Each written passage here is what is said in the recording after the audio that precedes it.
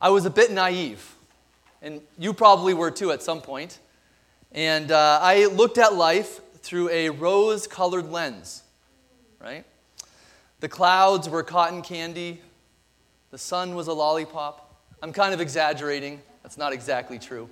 But in a sense, that's the way I looked at life. And I liked the world that I created in my mind. There was something comforting about it. And then came the moment when I realized a little bit of what the world was really like. Do you remember that? I was dying. I could die at any moment. People around me, my relatives, my friends, they could die. My sin was much deeper than I ever realized it could possibly be. And I didn't even scratch the surface yet.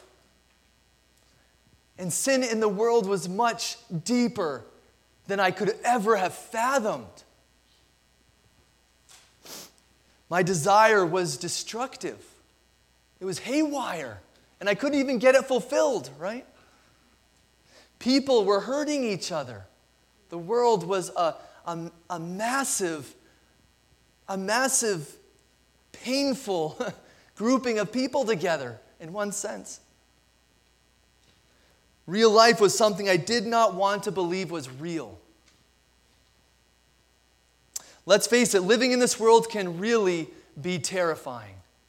This world is a terrifying place to be in. And how little do we have control of our lives? You can eat perfectly your whole life, and then an asteroid could come and kill you. That's a far out example, but you know what I mean. Sickness, we can't see it. It's all around. It's invisible. It can kill us. We are not ultimately in charge of things. And how little do we take that into account? Do we think about that? And so the response of the nations, if you remember last week, was terror and fear. The first 7 verses of chapter 41 in Isaiah talk about the response of the nations. Remember, God was using the example of Cyrus. Many, many years before Cyrus even came into the scene, God says a man is going to come, and he is going to be victorious and powerful, and people will not be able to stand against him. And what did the nations do? They were terrified. They were afraid. And ultimately, they were terrified and afraid of God. And that was verses 2 through 4. God was behind all of this. And to be afraid of Cyrus, to be afraid of this conquering king, was to be terrified of God. And the answer the world has for this fear is to do what? What was the answer? What did the world do? Did they do something that was somewhat legitimate? Did they have a good idea of how to fix the problem? They created idols. How ridiculous is that? There's nothing more foolish than that. They tried to escape. They tried to maybe deaden their senses. They tried to, in some way or some other, find protective covering under man-made created things from this God that they're in rebellion against. How foolish are we? But God says this to his people. And this is what we're looking at today. God says this. For us, it is to be different. We are not to fear. Isn't that good news today? We are not to fear. And so you ask, why in the world should we not fear? And the answer is this. Because the supreme God who is directing all of history is working for your good and for his glory. Think about that. The supreme God who is Lord over all of history is working for your good and for his glory. Therefore, do not fear. Don't create idols to protect yourself. You know, and really Exhibit A is Cyrus, isn't it? God is going to raise up Cyrus, who's going to bring terror to the nations, but guess what he's going to do? He's going to unknowingly be the answer to God's promise in delivering his people from exile. What an amazing, amazing testimony to the grace of God and how he cares for his people. So God's message for you today is don't fear. If you're God's child, if you're a believer today, if you're trusting in Jesus, if your hope is in him, don't fear. God wants to reassure his church that he is guiding all of history for your good and for his glory. So what is the foundational reason? That's where we begin today. What is the foundational reason for why you, believer, should not fear? And the basis for why you should not fear is your relationship with God. Because you, believer, are God's chosen servant. We see this in verses 8 through 9. Don't fear like the nations, believer, because you are God's servant. And I want you to notice in verse 8 the word, but you. It says, but you, Israel, my servant, Jacob, whom I have chosen, the offspring of Abraham, my friend. And then in verse 9 he says, you are my servant, again. But I want you to notice the but you. And that's actually a significant word. And sometimes when we're looking at these passages, we can miss these important words. And I don't want you to miss this. What we're seeing here is a contrast. God is giving us a contrast. The nations are terrified and fearful, right? But you, God's children, God's people, are not to be afraid. The nations are in terror because they know there's a God and they know they're in rebellion against him. And so they have to fix their situation. But you, says God, you are different. And so, what does it mean to be a servant of God? What does it mean to be God's servant? And how would this alleviate our fear? And I want us to think differently. When we hear the word servant or slave, we often think from our own perspective of the history that we've had. But I want us to think a little differently here. I want us to hear how the Bible talks about being a servant of God. Being a servant of the Lord is not primarily about a role or an action that you take, but rather it's primarily about your identity. Being a servant of the Lord means that the Lord is your master, that you are his property, that he owns you. You belong to him. This means that he is responsible for you. God is responsible for you. He owns you. And that God is going to take care of his property. I don't usually think of it that way. But I want you to understand at the very heart of being a slave or a servant of God means that you belong to God. You're his property. He owns you. And I think Psalm 132 verse 2 reflects what this means very well. Listen to these words and notice how the psalmist understands what it means to be a servant or a slave. As the eyes of slaves look to the hand of their master, as the eyes of a female slave look to the hand of her mistress, so our eyes look to the Lord our God till he shows us his mercy. And this does not mean that God is not committed to making you act like a servant, because he absolutely is. It's just not the primary point here.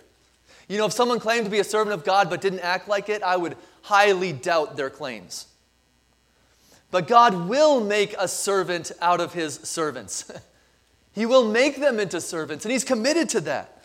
In fact, in this very passage, we will see that God is going to take, and I'm getting a little ahead of myself, take his worm, and he's going to make his worm into a threshing sledge to do his will and to do his purpose. So he is, yes, going to make them into his servants, to act like servants. But here, first and foremost, it's your identity. And when I think about what this looks like, I think of Isaiah in chapter 6. Remember, he said, "Here am I, send me." He says, "I am your servant. I'm going to do your will, Lord." And really, what else would he say at that point? But I want you to understand that he was already a servant before he said that. His heart was already changed. His identity was already, I am a servant of God, because God had changed his heart. And then he acted like it. And he said, "Here am I, send me." So being a servant of the Lord is not a negative thing, as we often imagine slavery to be, but rather it's a positive thing. You see, slavery has to do with having no rights, having no position, belonging to a master. But for God, when we are servants of God, we are free as we could possibly be. We are free to become who we were created to be. In fact, we become fully human, you might say, only when we are servants of God. Only when we take our right position before God do we live as we were created to live.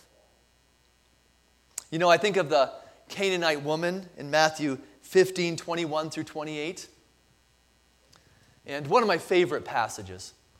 And she wants Jesus to cast out the demon from her daughter. And Jesus doesn't listen to her. She keeps calling out and calling out. And Jesus says it's not right to take the children's bread and toss it to the dogs. Jesus calls her a dog. But do you remember what she said? Yes, but even the dogs eat the crumbs that fall from their master's table.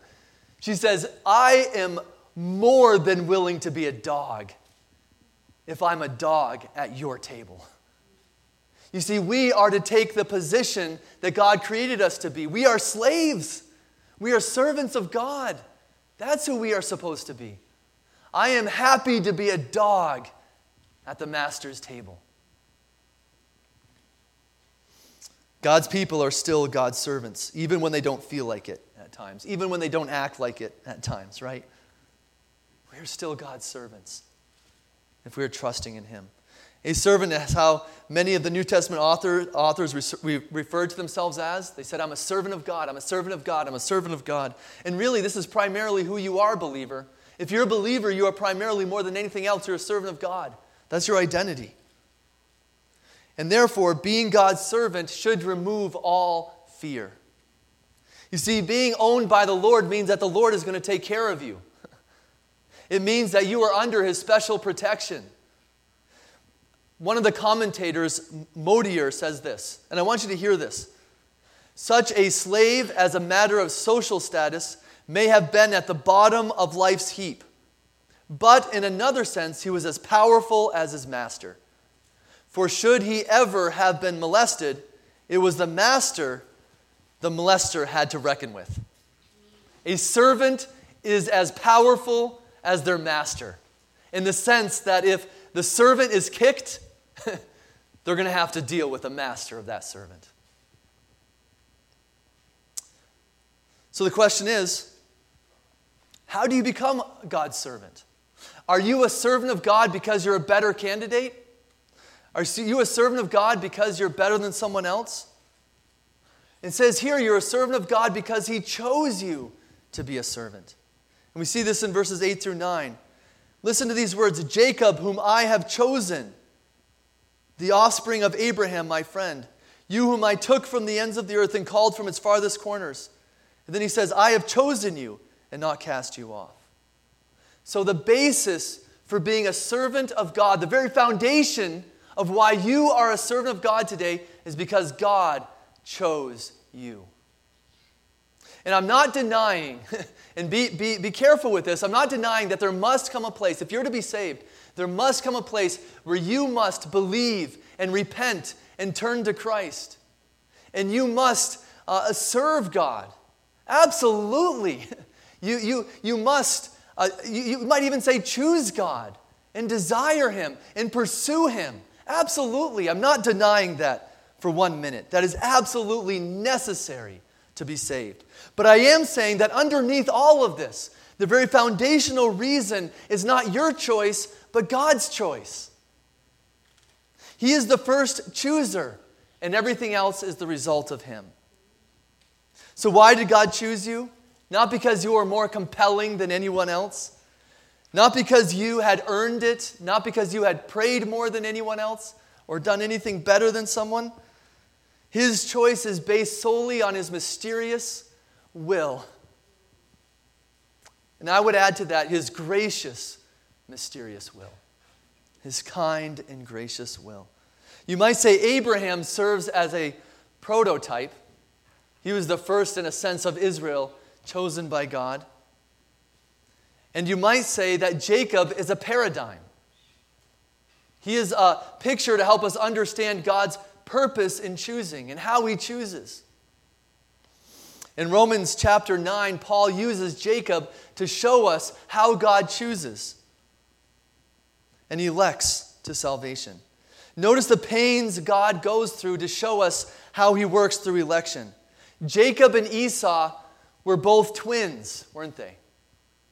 Jacob and Esau were both twins. They came from the same parents. They were born at relatively the same time. In fact, Esau was born a little ahead of Jacob, just a tiny bit.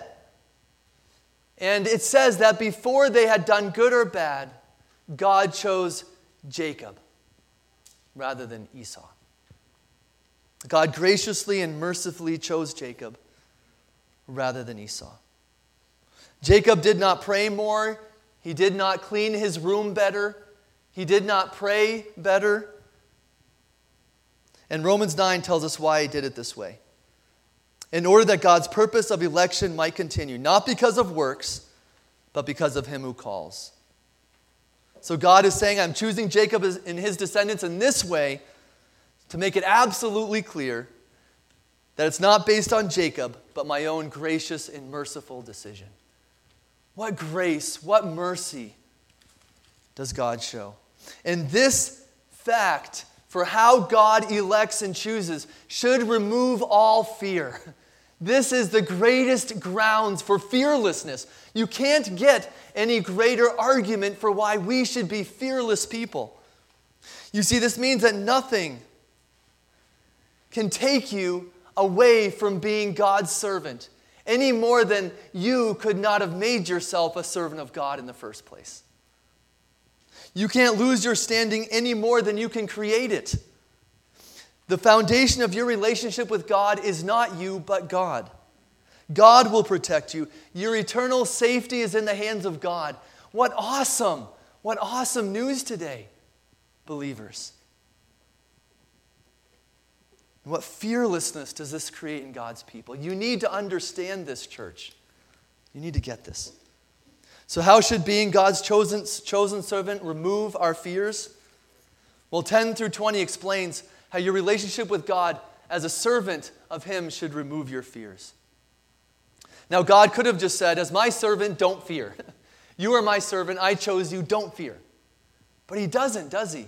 He doesn't say that. He argues and spends this extensive amount of energy giving us reasons why you should not fear. And therefore, I want to help you to not fear today. I want to give you argument upon argument upon argument to help the church to not fear and to trust in God.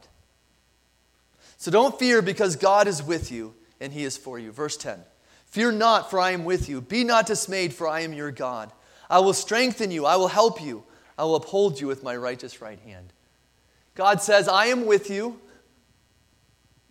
Therefore, he throws all these similar terms out. Did you notice this? I will strengthen you. I will help you. I will uphold you with my righteous right hand. He says, I want you to know beyond any doubt, believer, that I am for you. I am for you. I am for you. I am for you. I am for you. Not only am I with you, but I am for you. And you can't miss it. You can't miss it. Do not fear, because God will conquer your enemies for you. Verses 11 through 13. And it says here in these verses that the nations are incensed against you. They're angry at God's people. Right? We know that's true, isn't it? We look at Israel's history and we see that the nations were constantly at odds with God's people. They were enraged at God's people. But my question for you, is that true of us? Are the nations really enraged against us? Well, Jesus said they would be. In John 15, verse 20, he said, if they persecuted me, they will also persecute you. Did they persecute Jesus? Yes, they did. They were angry at Jesus. There's a connection between you and Jesus. And it goes both ways, doesn't it? When they persecute you, they are persecuting Jesus. And when they persecuted Jesus, they will also persecute you. 2 Timothy 3 verse 12 says this, all who desire to live godly in Christ Jesus will suffer persecution. And once again, we see the connection between God and his people. The nations are angry at you because they're angry at God. They do not love your God. The Bible says that the world is at odds with God. And therefore, it can be very scary to be living in this world, can't it? Can't it be scary to be in this world when you know that the world is angry at you? And we can seem very small. And the only thing that can really drive out this fear is if you know that God will defeat them. And that's exactly what it says here, doesn't it? It says God will defeat them. The piling of words here emphasizes that God will defeat all opposition. Listen to these words. He will put them to shame. He will confound them. He will bring them to nothing. They shall perish. No one will be able to find them. And this is incredible poetry here. And almost every argument, they're trying to emphasize something. And here they're emphasizing that God will completely defeat all your enemies who are standing against you.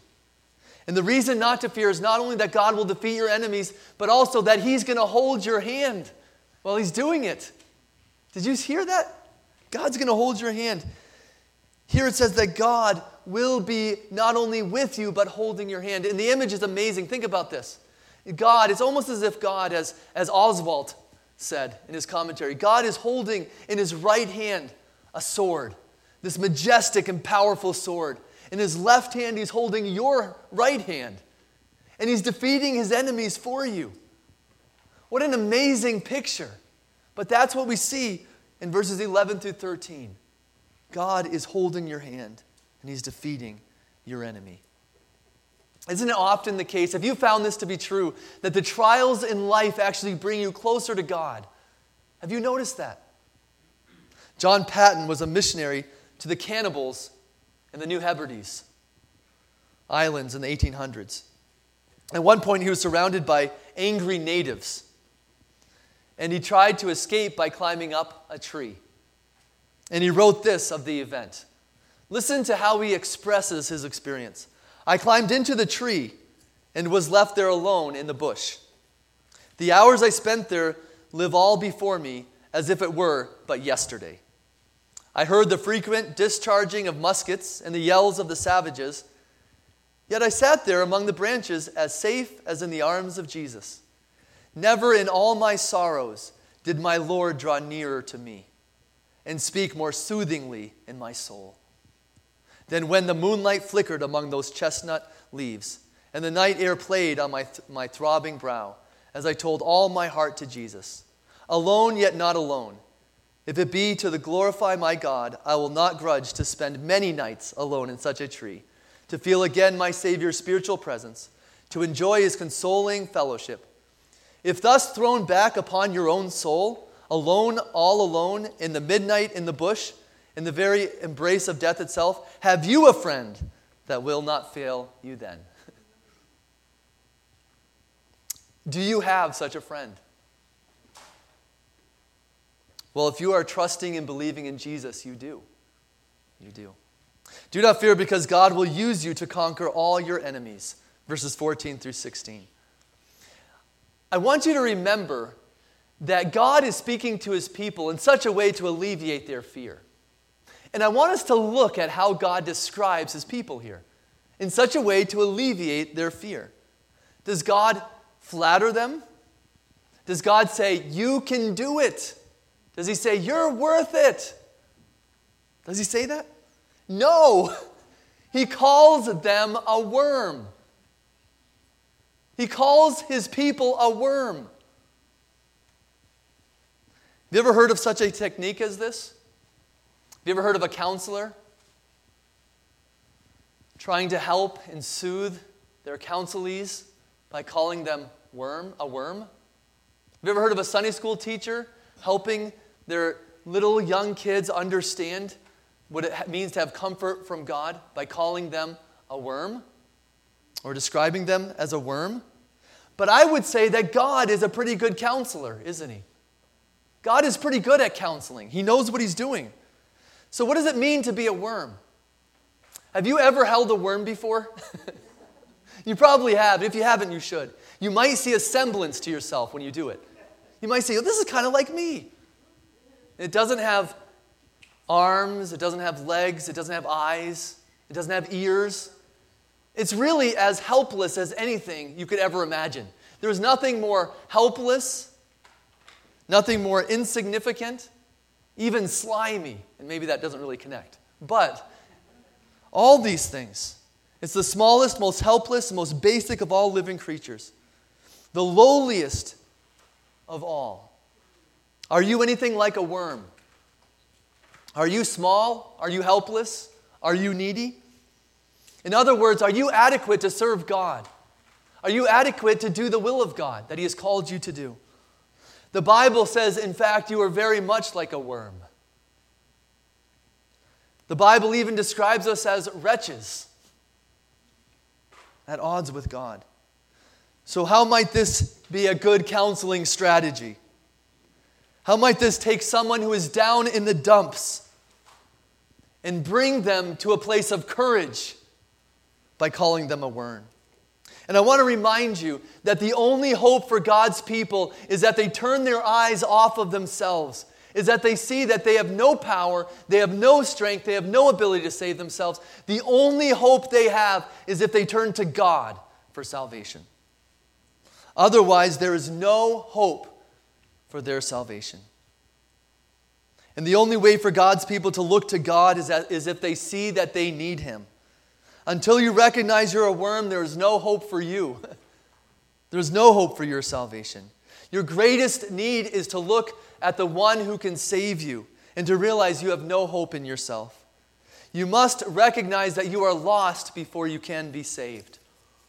You must constantly recognize your own unworthiness as a believer if you are to keep close to your Savior as a believer. Do you realize that? You need to constantly recognize you're not coming to a point where you have finally arrived as a believer. That is not your goal. That is not your purpose. You grow as you recognize that you need God more and more every day, and you rely and trust in Him more every day. That's growth. A pastor I listened to once said this, and I agree with him completely, that one of the greatest dangers facing the church today is the abandonment of worm theology. He said this, that we have abandoned worm theology when we start taking words out of songs, like, that saved a wretch like me, and start saying that saved someone like me. Or when we say, alas, and did my Savior bleed for such a one as I, rather than for such a worm as I. We take these words out because they are offensive to us. But this is our only hope. This is our only hope, that we don't abandon this. Some people actually don't go to church because they don't feel good about themselves. And so they leave. Can you imagine that? Every weekend and week out, they don't feel good about themselves when they hear the preaching. But if that is the way you feel, then you need to abandon Christianity. Because Christianity is not about you. It's about Christ. And it's about your need for Him. The church is only doing its job when it says you are like a worm and you have nothing to offer. You have nothing to offer in regards to salvation. You need God, and that is what the gospel says. Anything else that attempts to build up the self-esteem of man in order to bring them salvation is not the gospel at all. It's not the gospel. It's something else. You are not worth it. But God loves wretches. God loves sinners. God loves the unworthy. And He is able to save. But we see here is that God is going to do something incredibly great for the worm as His Redeemer. And I want you to understand what the word Redeemer means here. Redeemer is an incredibly significant word. And we need to understand that God is our Redeemer. And Redeemer means to take someone who is part of your family, who is impoverished and who is enslaved, and to buy them back, to purchase them, to deliver them from their slavery. And so they take their needs upon themselves. An example would be Boaz with Ruth. So what does God do as a redeemer here? It says that He turns the worm into a threshing sledge.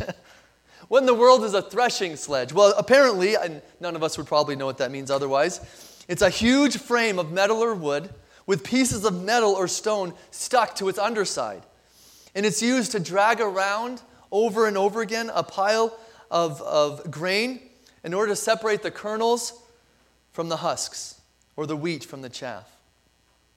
So the question is, what is God doing with a threshing sledge? What is he doing? Why is he making this worm into a threshing sledge? And the answer is, he is doing this so that she, the worm, would become a powerful, mighty weapon in God's hands. God is making her into this powerful weapon.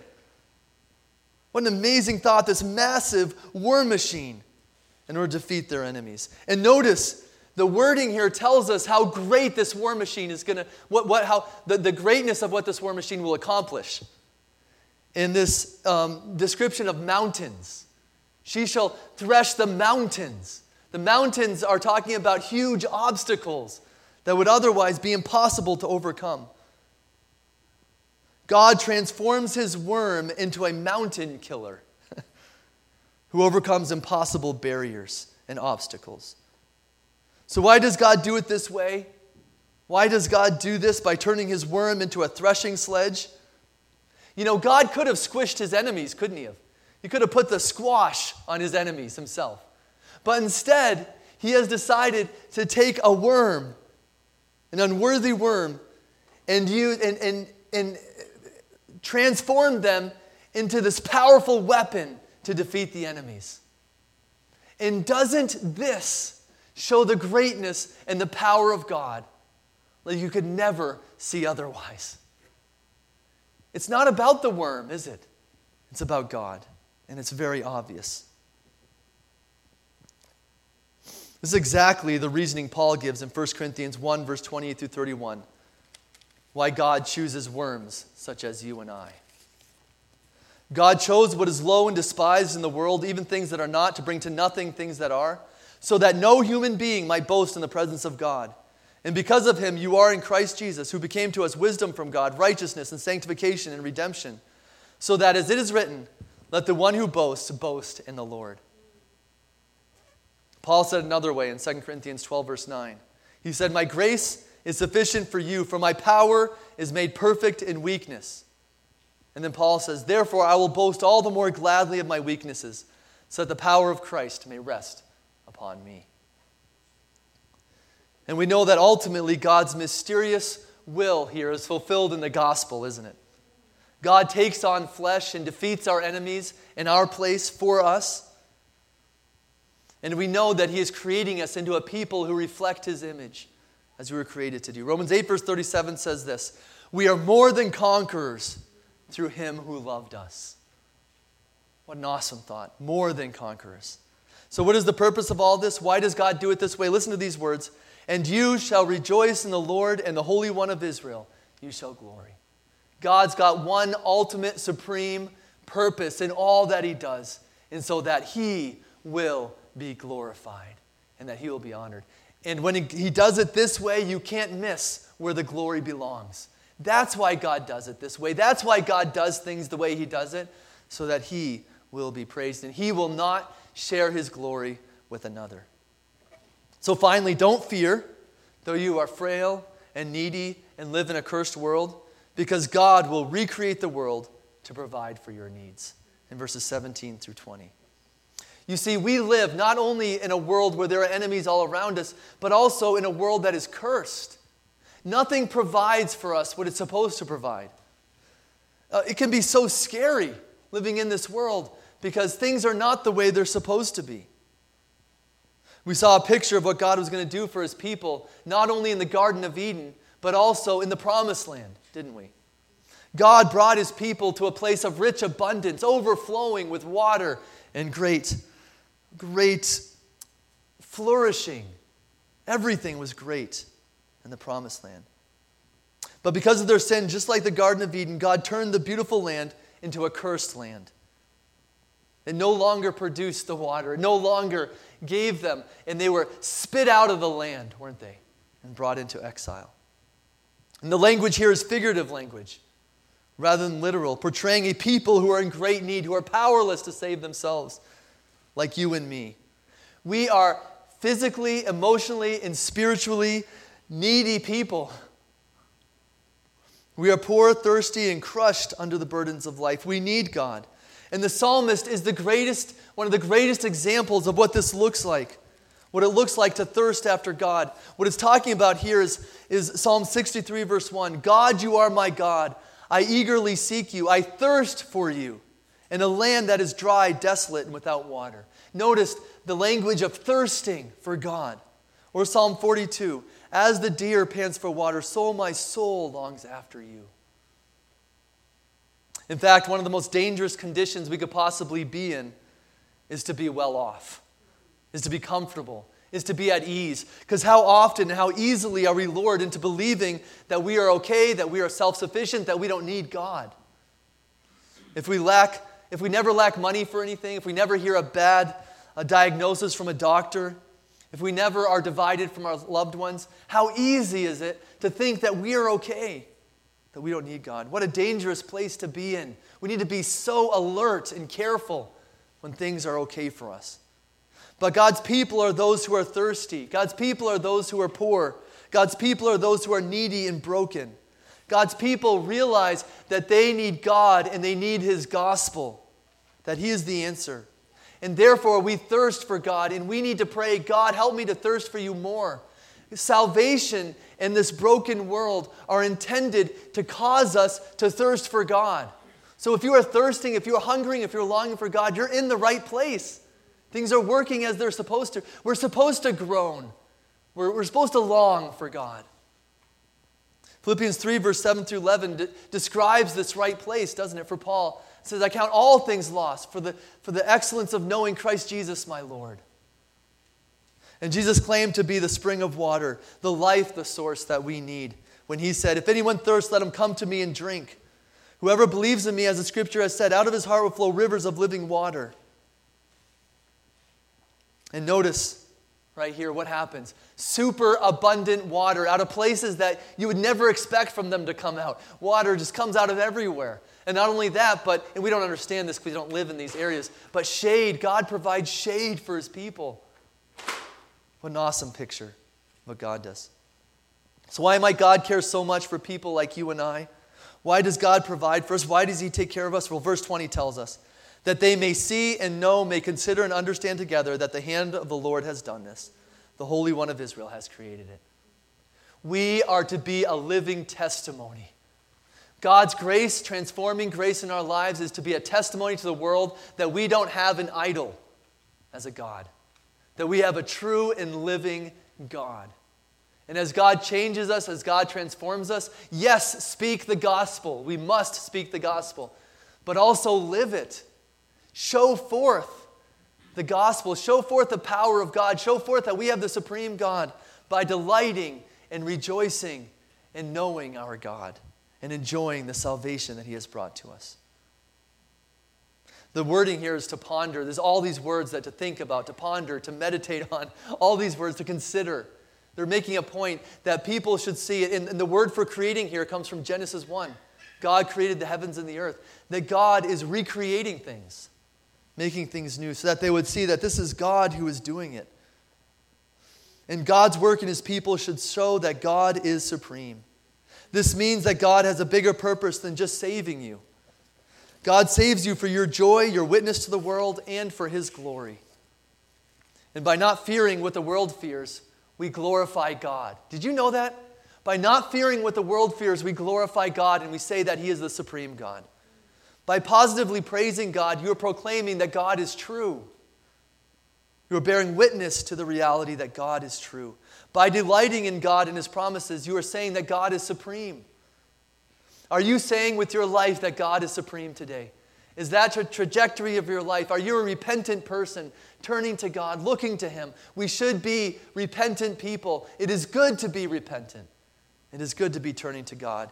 Ask God, Lord, restore to me the joy of my salvation so that we might proclaim His praises. And in Psalm 51, that's exactly what David does, by the way. Now, I don't remember a lot from my early on years, but for some reason, I remember asking my dad if life was going to get a little easier.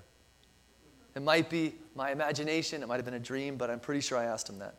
And his answer was, no, it doesn't, son. Thanks, Dad. And I did feel a little crushed. And there's a sense to which he was right, but I don't think he understood what I was asking.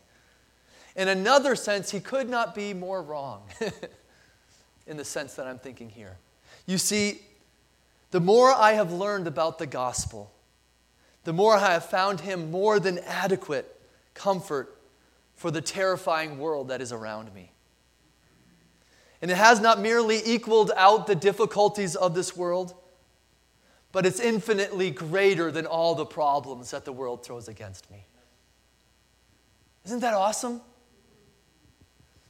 And so really, as the world has gotten more, as I've seen the world to be more broken, as I've seen myself to be more broken, I've seen that there is a God who is more than adequate for all my needs. And he is mighty to save. So no, it doesn't get harder in that sense. The harder it gets, the bigger I see my God to be. And the more comfort I find in him. We must fight against fear by thinking of our God, who he is and what he has done in his promises. The Bible doesn't give us vague ideas. It doesn't try to make us feel better. It gives us concrete, objective truths to find comfort in. So for the sake of your joy, your witness, and the glory of God, keep this word in your heart this week. Do not fear, for I am with you. Do not be afraid, for I am your God. I will strengthen you. I will help you. I will uphold you. I will hold on to you with my righteous right hand. Let's pray. Dear Father, you are the supreme God. Lord, we thank you this morning for reminding us of who you are. Lord, your words are hard to grasp. Lord, they're just so good. And Lord, we want to understand the greatness of all that you are. But Lord, our minds are so small. And Lord, we have so much trouble grasping just the greatness of your promises, the greatness of what it means that you are for us and not against us. God, I pray that you would help us. Help us to delight in you, Jesus. Help us to glory in our God. Help us to boast in our God. Help us to see you and find comfort in a terrifying world, in a God who is powerful to save. Lord, help us to rest in you. Lord, thank you for your word today. Thank you for being such a great Savior and for bringing to us such a great salvation. I pray that if there's anyone in here who is not saved, I pray that today would be the day of salvation. You said if you confess with your mouth Jesus is Lord and believe in your heart that God raised him from the dead, you shall be saved. I pray that you do a mighty work of salvation today. May no one leave being at odds with the living God outside of your favor. Lord, you are too good. You are too gracious. You are too kind to leave being an enemy of God. Lord, I pray that you would save today. Stir within our hearts, Lord, a hunger and a thirst for you. May we live this week as people who are thirsting and hungering after our God. May we look up to our God who is our mighty Savior. We ask this for your name's sake and for your glory. In Jesus' name, amen.